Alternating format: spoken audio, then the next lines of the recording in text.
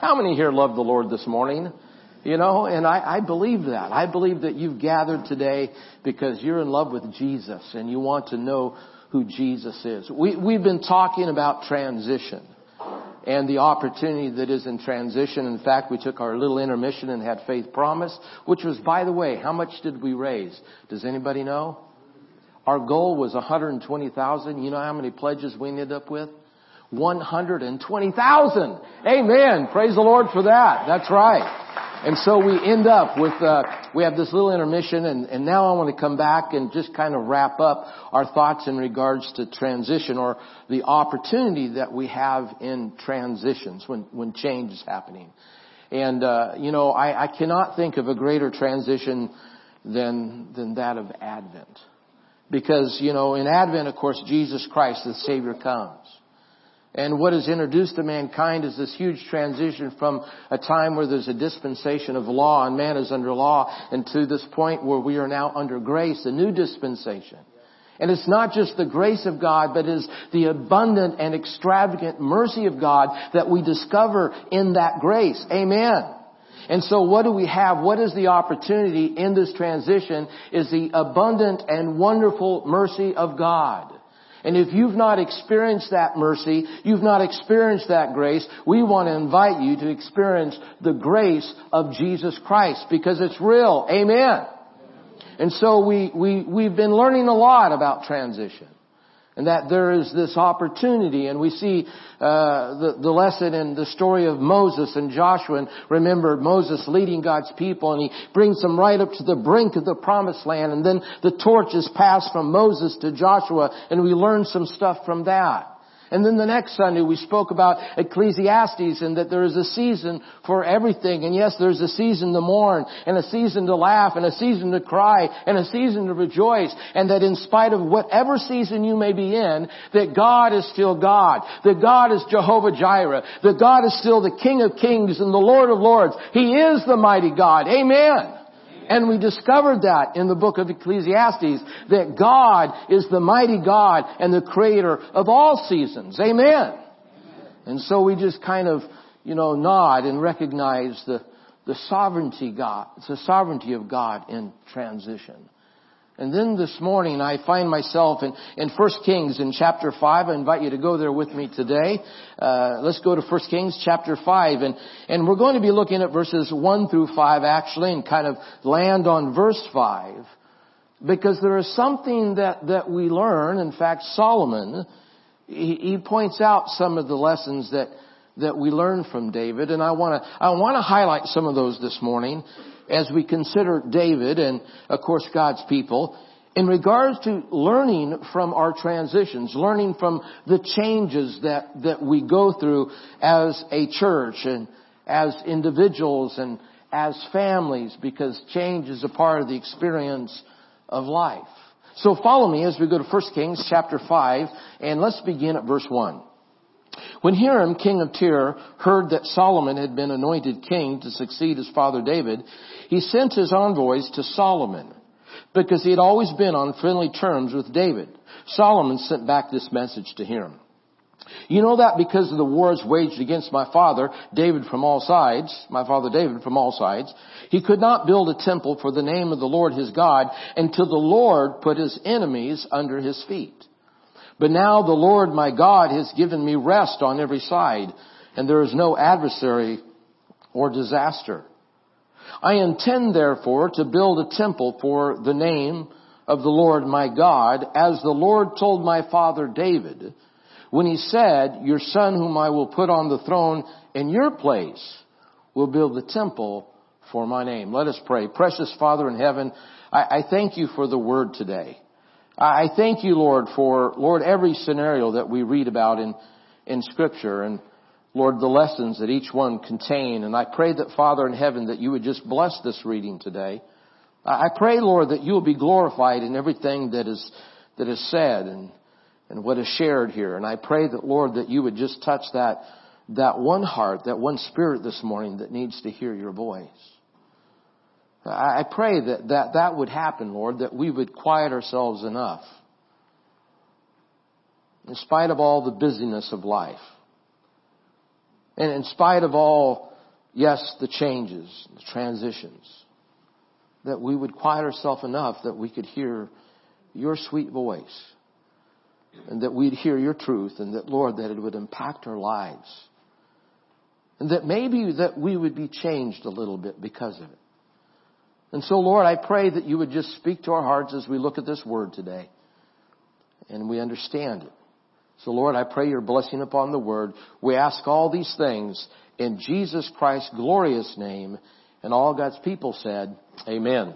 Now, I understand for David, going back that far, that long ago, King David, the hope of and the culmination of the ministry of David would be realized in what he would see as the building of the temple of the Lord. We understand that. Now, to say that, we need to understand how that fits in history just a little bit in regards to God's chosen people.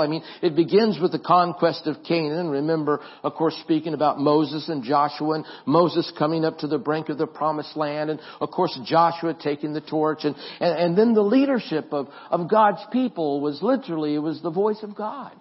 To the major prophets that God was speaking through, and the nation follows that leadership into the time of Samuel.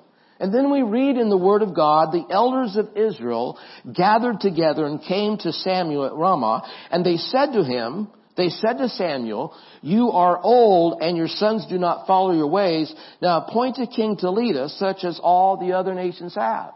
And so at this point, they're saying, okay, we want to be like the Joneses. We want to be like the other nations. Why can we not have a king like all the other nations? And so, of course, what happens is Samuel anoints Saul, and then that long, tumultuous reign begins. The King Saul that we understand, we've read about, and then we have David. Of course, David, a man after God's own heart, a man that though he had the anointing of God, he wrestled with sin and struggled in the wilderness, and he was a great man and a great visionary, but yet in spite of all of that, he knew what it meant to wait upon the Lord. He knew what it meant to wait for God's perfect timing. He knew what it meant to recognize his wrongs, to correct the sins that was in his life. And he did. He corrected them. He knew what it meant to resist temptation. The temptation of taking over power when those that were following him wanted to give him the power. He said no, and he waited upon the Lord. And he knew that God was doing something that though that others did not understand, but God was working through David's life. And it seems like that thing that he was so focused on as he becomes king, that thing that he was so focused on was the temple of the Lord. And in fact, go with me to 2 Chronicles, and I'm just kind of trying to set the background here for just a little bit. 2 Chronicles chapter 22, and we begin to read there in verse 1. We read, then David said, listen to this, then David said, the house of the Lord God is to be here, and also the burnt offering for Israel. So David gave orders to assemble the foreigners residing in Israel, and from among them he appointed stone cutters to prepare dressed stone for building the house of God. He provided a large amount of iron to make nails for the doors of the gateways and for the fittings, and more bronze than could be weighed. And I don't know what their scale system was like at that time, but imagine that much bronze. They had piled up so much bronze that they could not weigh the amount of bronze that they had. And so I'm trying to imagine in my mind's eye, here's the intention, here's what David is wanting to do. He really wants to, in the culmination of his ministry, in all of his reign, he wants to bring glory to God, the very pinnacle of the reign, by building the temple of the Lord. And they gather so much bronze that they cannot weigh it. And then we continue to read here. He also provided more cedar logs than could be counted. Now I imagine they could probably count pretty high at that time, but there were piles and piles, stockpiles of logs, so many logs that they could not be counted. For the Sidonians and the Tyrians had brought large numbers of them to David. And so obviously the high point, the very pinnacle of his reign would be bringing glory to God by building the temple. But in this particular transition, at this particular time, for God's people, building the temple of God was not in God's timing. In fact, we have to hand it to David, because David understood that though he had prepared the ground, and though it was the desire that David had, King David, was to build the great temple of the Lord, that in spite of his desire, David understood that God was going to have somebody else build that temple. In fact, looking at our text, Solomon refers back to his father. We just read the text together. And David teaches us something about transition. Because even though that he was trying to build the ground and wanting to build the temple, he waits upon the Lord. He waits upon the Lord, and I don't know if I can emphasize it enough and communicate well enough with you the need for us to be patient and to really wait upon the Lord. Because I don't know about you, but I get kind of antsy. I get kind of excited when I think about the things of God. And you know, I kind of, you know, probably a lot like you. And you're like, sometimes I want it all right now. But what God is challenging us to do maybe is just to wait upon the Lord.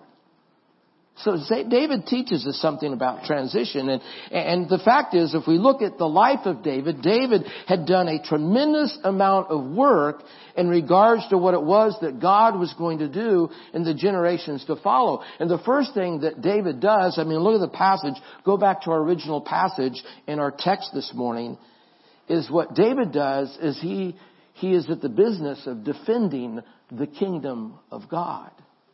He's defending the kingdom of God. In fact, it says there in verse 3, go back to verse 3, it says that there were enemies on all sides. And I guess what I'm trying to say, it's likely that if David had not done what he did, Solomon would not have had the opportunity that he had to build the temple of God. Let me say that again. If David had not done what he did, Solomon would not have the opportunity to do what he had done. Amen.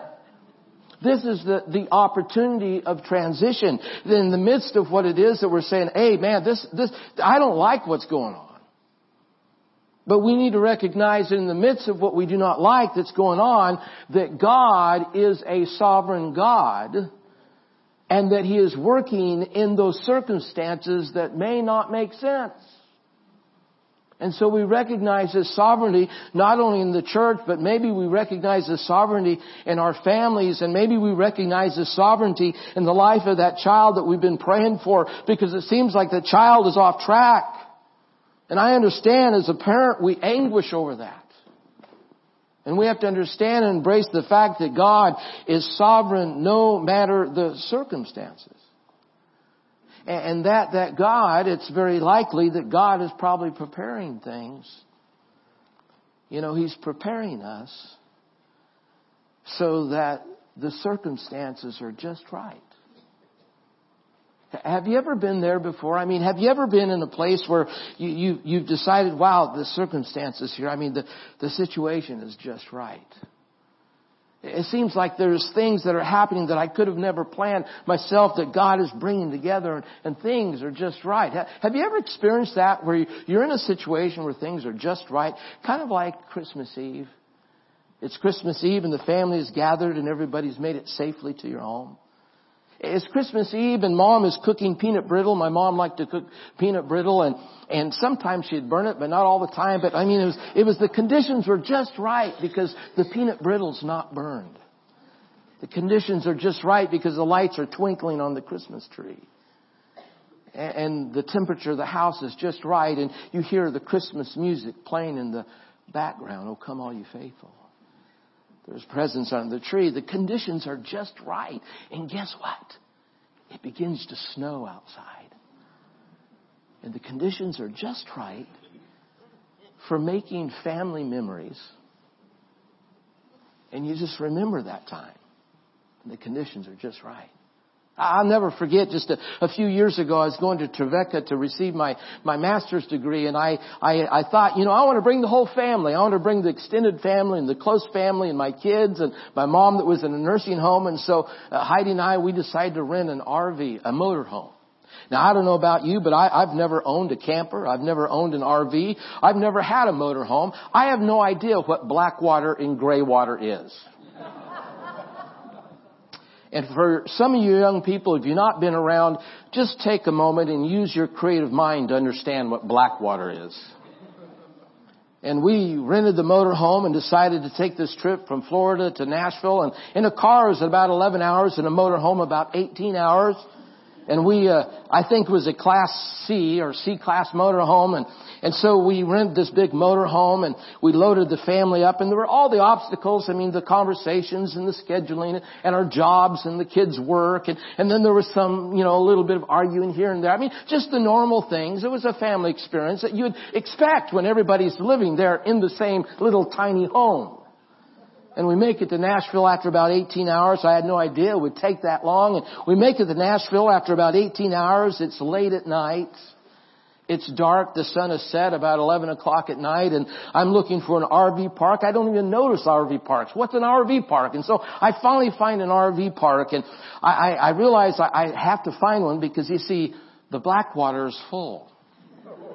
And so I pull into the RV park there just off of one of the highways or the freeways there. And I ask somebody, where's the dump station? They say, over there. See that pole? And so I drive over there by this pole. And by the way, there's no light on the pole, or if there's a light, it was out at that time. And so there was no light and there was no direction, and I had no idea what I was doing. And so I come around and my brother comes out with me and I'm in shorts and flip-flops and a t-shirt and I squat down and I'm looking at the gray water and the black water and I've got this hose that I got to pull out and attach, and what's this lever for? And I'm reading the directions and maybe I need to open it up first.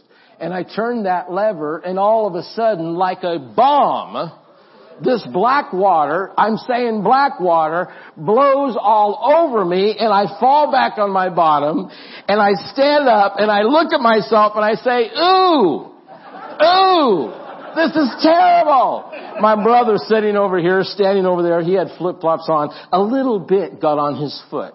Just a little bit. And he starts yelling at me. I said, what are you talking about? Look at me. Ooh. Pretty soon the family starts coming out, and of course it's a big, funny rage thing. And so I find a gas station. I buy 4 bottles of alcohol hand cleaner. 4. And I take a bath in this alcohol hand cleaner. And so, of course, the rest of the trip, they're talking about Tony getting blasted with the black water. It was terrible. Don't laugh. But in a funny kind of way, as we were laughing and we now have a story to tell, the conditions were just right for making family memories. Amen. And I look at the kingdom of God sometimes. I look at the kingdom of God. And even though it might feel like we're being hit with black water,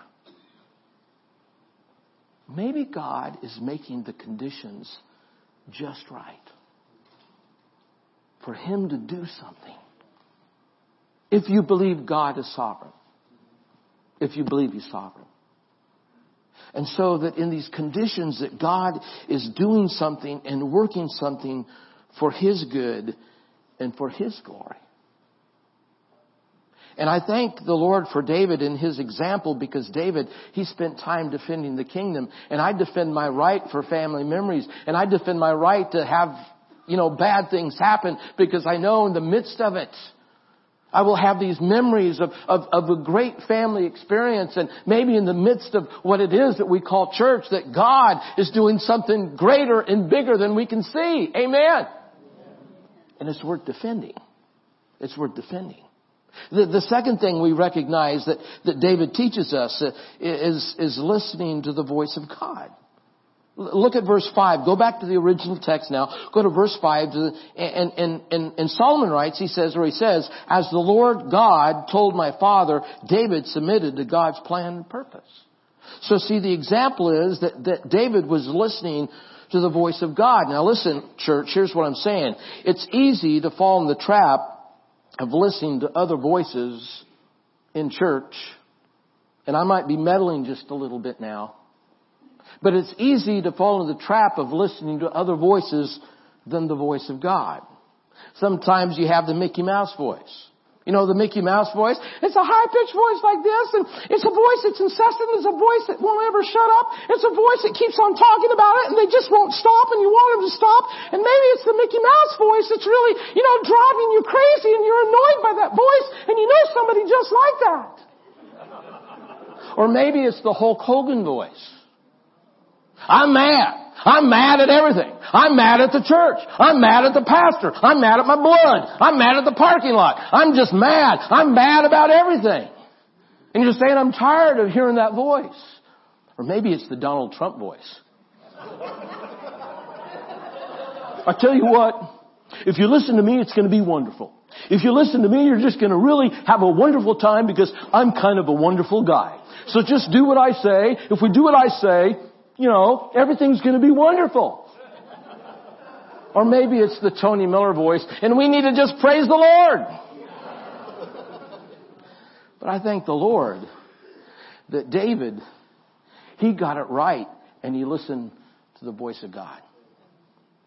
And he was able to hear the voice of the Spirit and understand the voice of the Spirit and allow the voice of the Spirit to lead him and to guide him to what God's perfect will was, and he's willing to wait upon the Lord. David taught us this. And then the third thing that David taught us, he showed us how to defend the kingdom. He showed us that we need to listen to the voice of God. But the third thing is that we are to trust that God's plan, listen to this, church, we are to trust that God's plan goes beyond our generation. Look at verse 5. Go back to verse 5. He writes, or Solomon says, your son will build my temple. David understood this. He heard God's voice. Your son will build my temple. Now, we may easily see the end of something and we think, well, that's it. It's the end. This is a disaster. But remember the definition of transition that we started with about 5 weeks ago. The definition of transition is not only the ending of something, it is also the beginning of something. It is the beginning of something that is new and something that is fresh. And if God is a sovereign God, it is something that is going to bring glory to Him. Amen. You see, the challenge here is for us to realize that it's not about ourselves. It's not about Tony Miller. It's not even about Mission Church of the Nazarene. It's about the kingdom of God. And in the midst of the changes, in the midst of transition or whatever it is that we are involved in, we need to recognize that God is God and He is sovereign in every circumstance, in every situation. And hallelujah, I believe that's why we are here. God wants to do something through you. I believe that. I love the story of the Olympic Games in 1968. It was in Mexico, and it was the very last event of the Olympic Games that year, and it was the long-distance marathon. The story's told of a man by the name of John Stephen Akhwari. He had taken off with the rest of the runners, of course, and it wasn't but a few hours, and the first man in the race came through the gate of the stadium there, and there was thousands and thousands of people, and this runner from Ethiopia comes in, and he's way ahead of the pack. And of course, the crowd is going wild, and they're screaming. And that Ethiopian runner runs across the finish line. He's the winner. And the crowd goes wild. But while that's happening, this man from Tanzania, John Stephen Akhwari, he's gotten a headache, and something's happening to him physically. And pretty soon his leg freezes up, and something tears in his leg, and he falls on his face to the ground. He gets back up again, and he continues to run, and pretty soon his other leg gives out, and he falls to the ground again. And he gets himself back up and literally hobbling and trying to make it the rest of the way. And people are telling him, they're saying to John Akhwari, you need to quit. You're going to ruin your body. You need to stop. And he did not stop, but he continued. In fact, an hour after the winner had finished the finish line, the winner had crossed the finish line, John Stephen Akhwari comes into the stadium, and now only a few thousand people are left. A few photograph people.